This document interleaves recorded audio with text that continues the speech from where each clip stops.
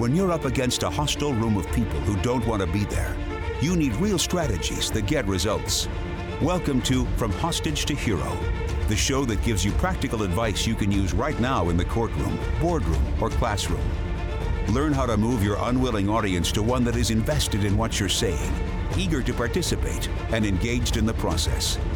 Learn from the attorney whisperer herself, your host, Sari Delamotte. Hey there, welcome to another episode of From Hostage to Hero. How are y'all doing? We're getting into the new year. Can you believe it? We made it into 2021. Well, we're here and we're talking today about motive. Now, before we do that, I want to remind you that you can join the From Hostage to Hero Facebook group. That is our free Facebook group where you want to talk about the podcast and you can talk about the book. In fact, if you love the podcast, would you please give us a review? You can just hit the 5-star review.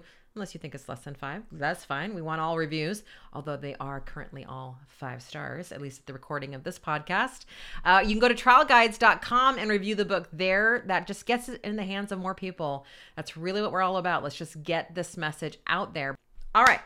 Today, we're talking about the concept of motive. What to do when you have no motive. And you might be thinking, what the hell are you talking about? Sorry, motive? These are civil cases, not criminal cases. And that, my friends, is exactly the point, is that when we think of trial, when we think of court cases, especially we being jurors, we tend to think of criminal cases. Think of all the things that are on TV. They're almost all around criminal cases. And so we're always talking about motive and opportunity, and you got to have a motive to find the person guilty. The problem is that jurors also want motive in plaintiff cases. In fact, they may even want it more, even though motive isn't something that is required for us to prove. This is not, the issue. The issue is that jurors are requiring it anyway. And here's why. Jurors really have a problem, as I think most of us do, maybe plaintiff attorneys don't, but, before we were in this world, of really penalizing or punishing accidents or mistakes. All right. So if for some reason we feel that the person didn't mean to do something, we give them a pass. And as you all know, that's a problem in our cases, right? When we don't have that motive to prove the piss off point is what I call it, then our cases become much harder to win because of that lack of motive. The second reason that jurors want motive is because of defensive attribution, right? So, and this is a little bit different. Normally, when we talk about defensive attribution, we talk about it in terms of not telling the story, for example, from the plaintiff's point of view, because as we walk through all the things and the decisions, the steps that the plaintiff took on their way to injury, the jurors are looking at all of those steps, knowing the scary thing, the horrible thing that happened to the plaintiff, and calculating, well, if they hadn't done this and they hadn't done that, and what they're really thinking is, I wouldn't have done that, I wouldn't have done this, which isn't necessarily true, as we know, but it's a way to protect ourselves, right? We want to think and believe that if I had been there, I could have avoided this by taking these steps. Here it's a little different.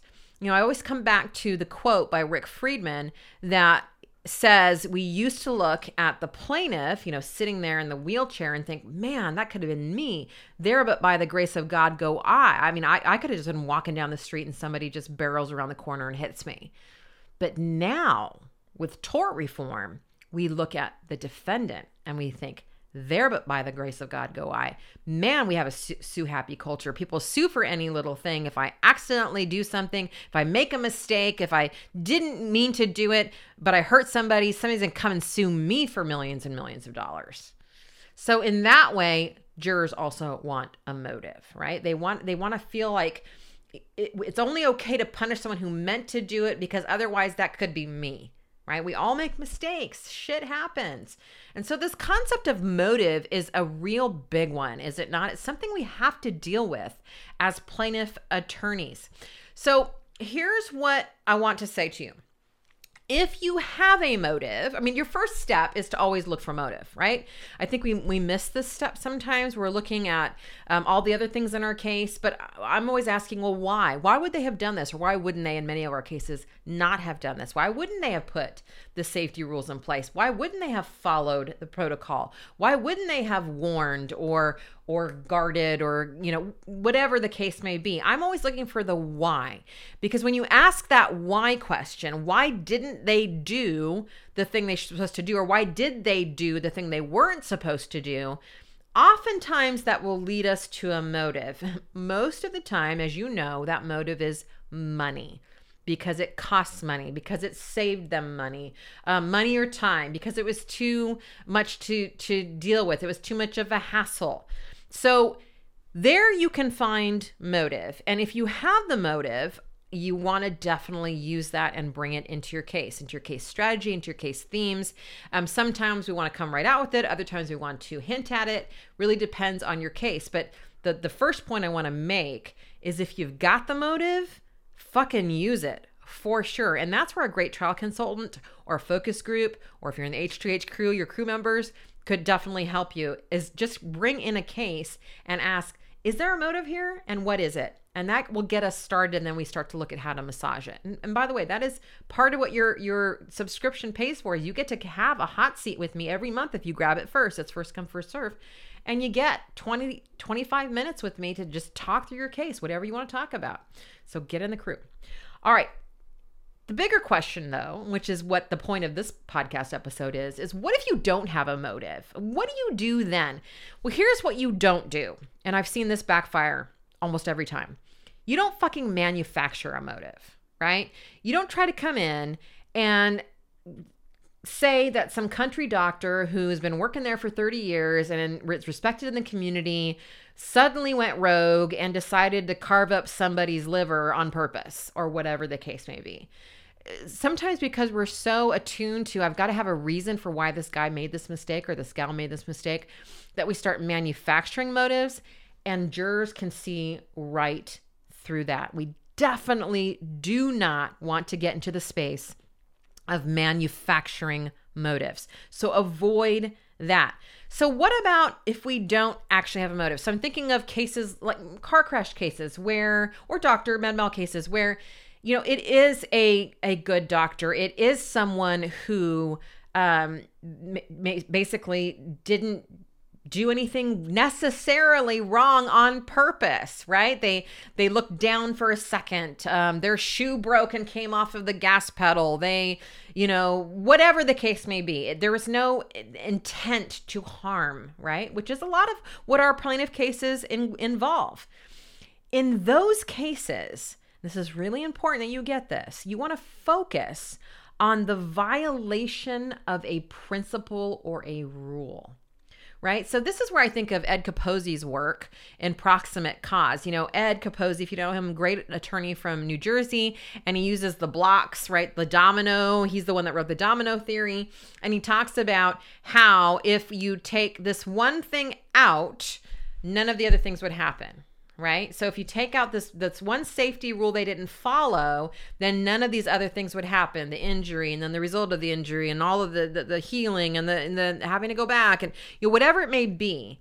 If you focus on that one piece, or sometimes there's many pieces, and you take those out, and that's what's so great about the domino theory, is he knocks over the first block and it doesn't hit over the other ones, right? It shows it stops here. That's how you get jurors on board. For example, in a rear end case where the person's like, I just looked down for a second, or they came out of nowhere. What's the block we're looking for that would have avoided this altogether? Well, it's the fact that, what have we all been taught since we took our driver's license test at the age of 16? At least I was 16 when I took it. You leave enough room. That's the very point of that rule. Is that if you leave enough room, if somebody stops really fast in front of you, or your shoe breaks, or you look down, which you shouldn't have done anyway, that's another violation, that you will be able to stop in time. Somebody in our group brought up the Mo Levine thing of where he asked people to raise their hand and say, how many of you have had a child dart out in front of you in traffic? And a lot of the jury will raise their hand. He said, keep your hand raised if you hit that child. And every hand goes down. Why? He's making the point that it's possible to stop and that it's outside of the norm to not stop. Why? Because you didn't leave enough distance, because you were going too fast, whatever it may be.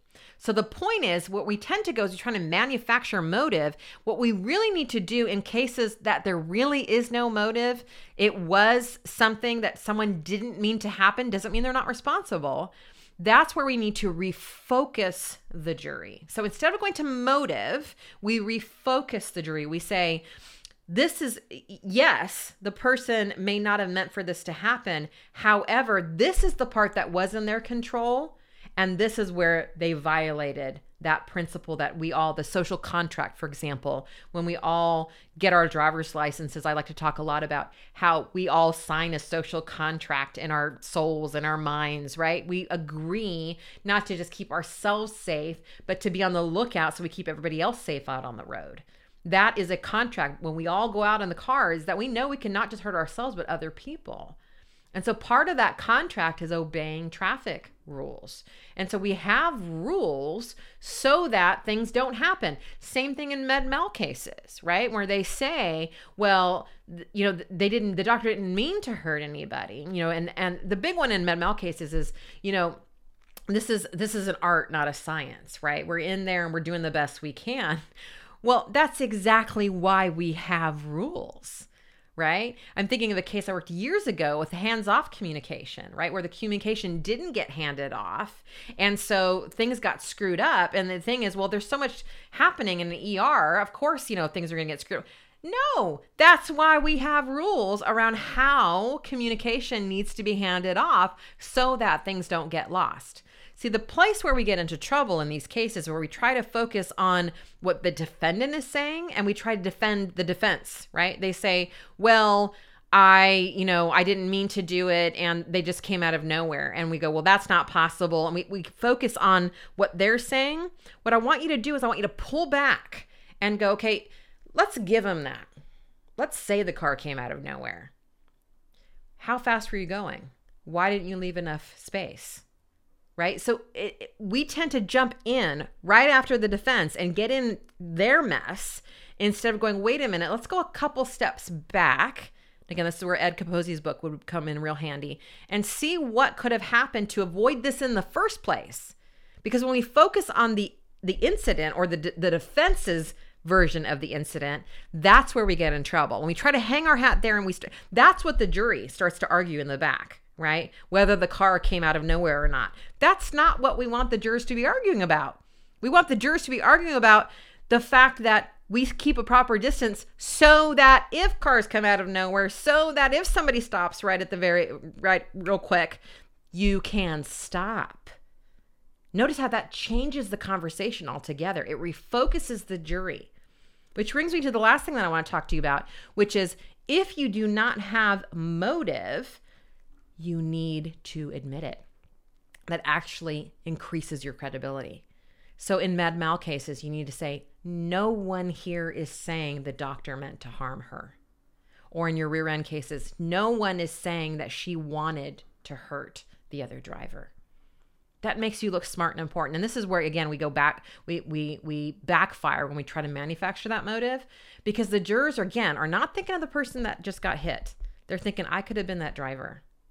And so when you're saying no one's saying that she meant to hurt that person, you're saying to the juries, no one's saying that if this happened to you, you meant to do it. But what we are saying is that there are steps that she chose not to follow that you jurors, of course, would follow, right? Is kind of what you're saying. Don't say that out loud. And that's what could have avoided this. Maybe the thing that happened couldn't have been avoided, questionable, but there are steps that could have been taken that could have avoided this in the first place.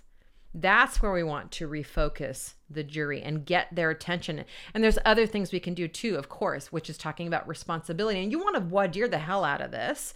That's the one thing about Ed and Capozzi and how wonderful he is that he wins so much, because there's no fucking voir dire in New Jersey. How does he do it? I don't know. Voir dire is the key to everything in my mind.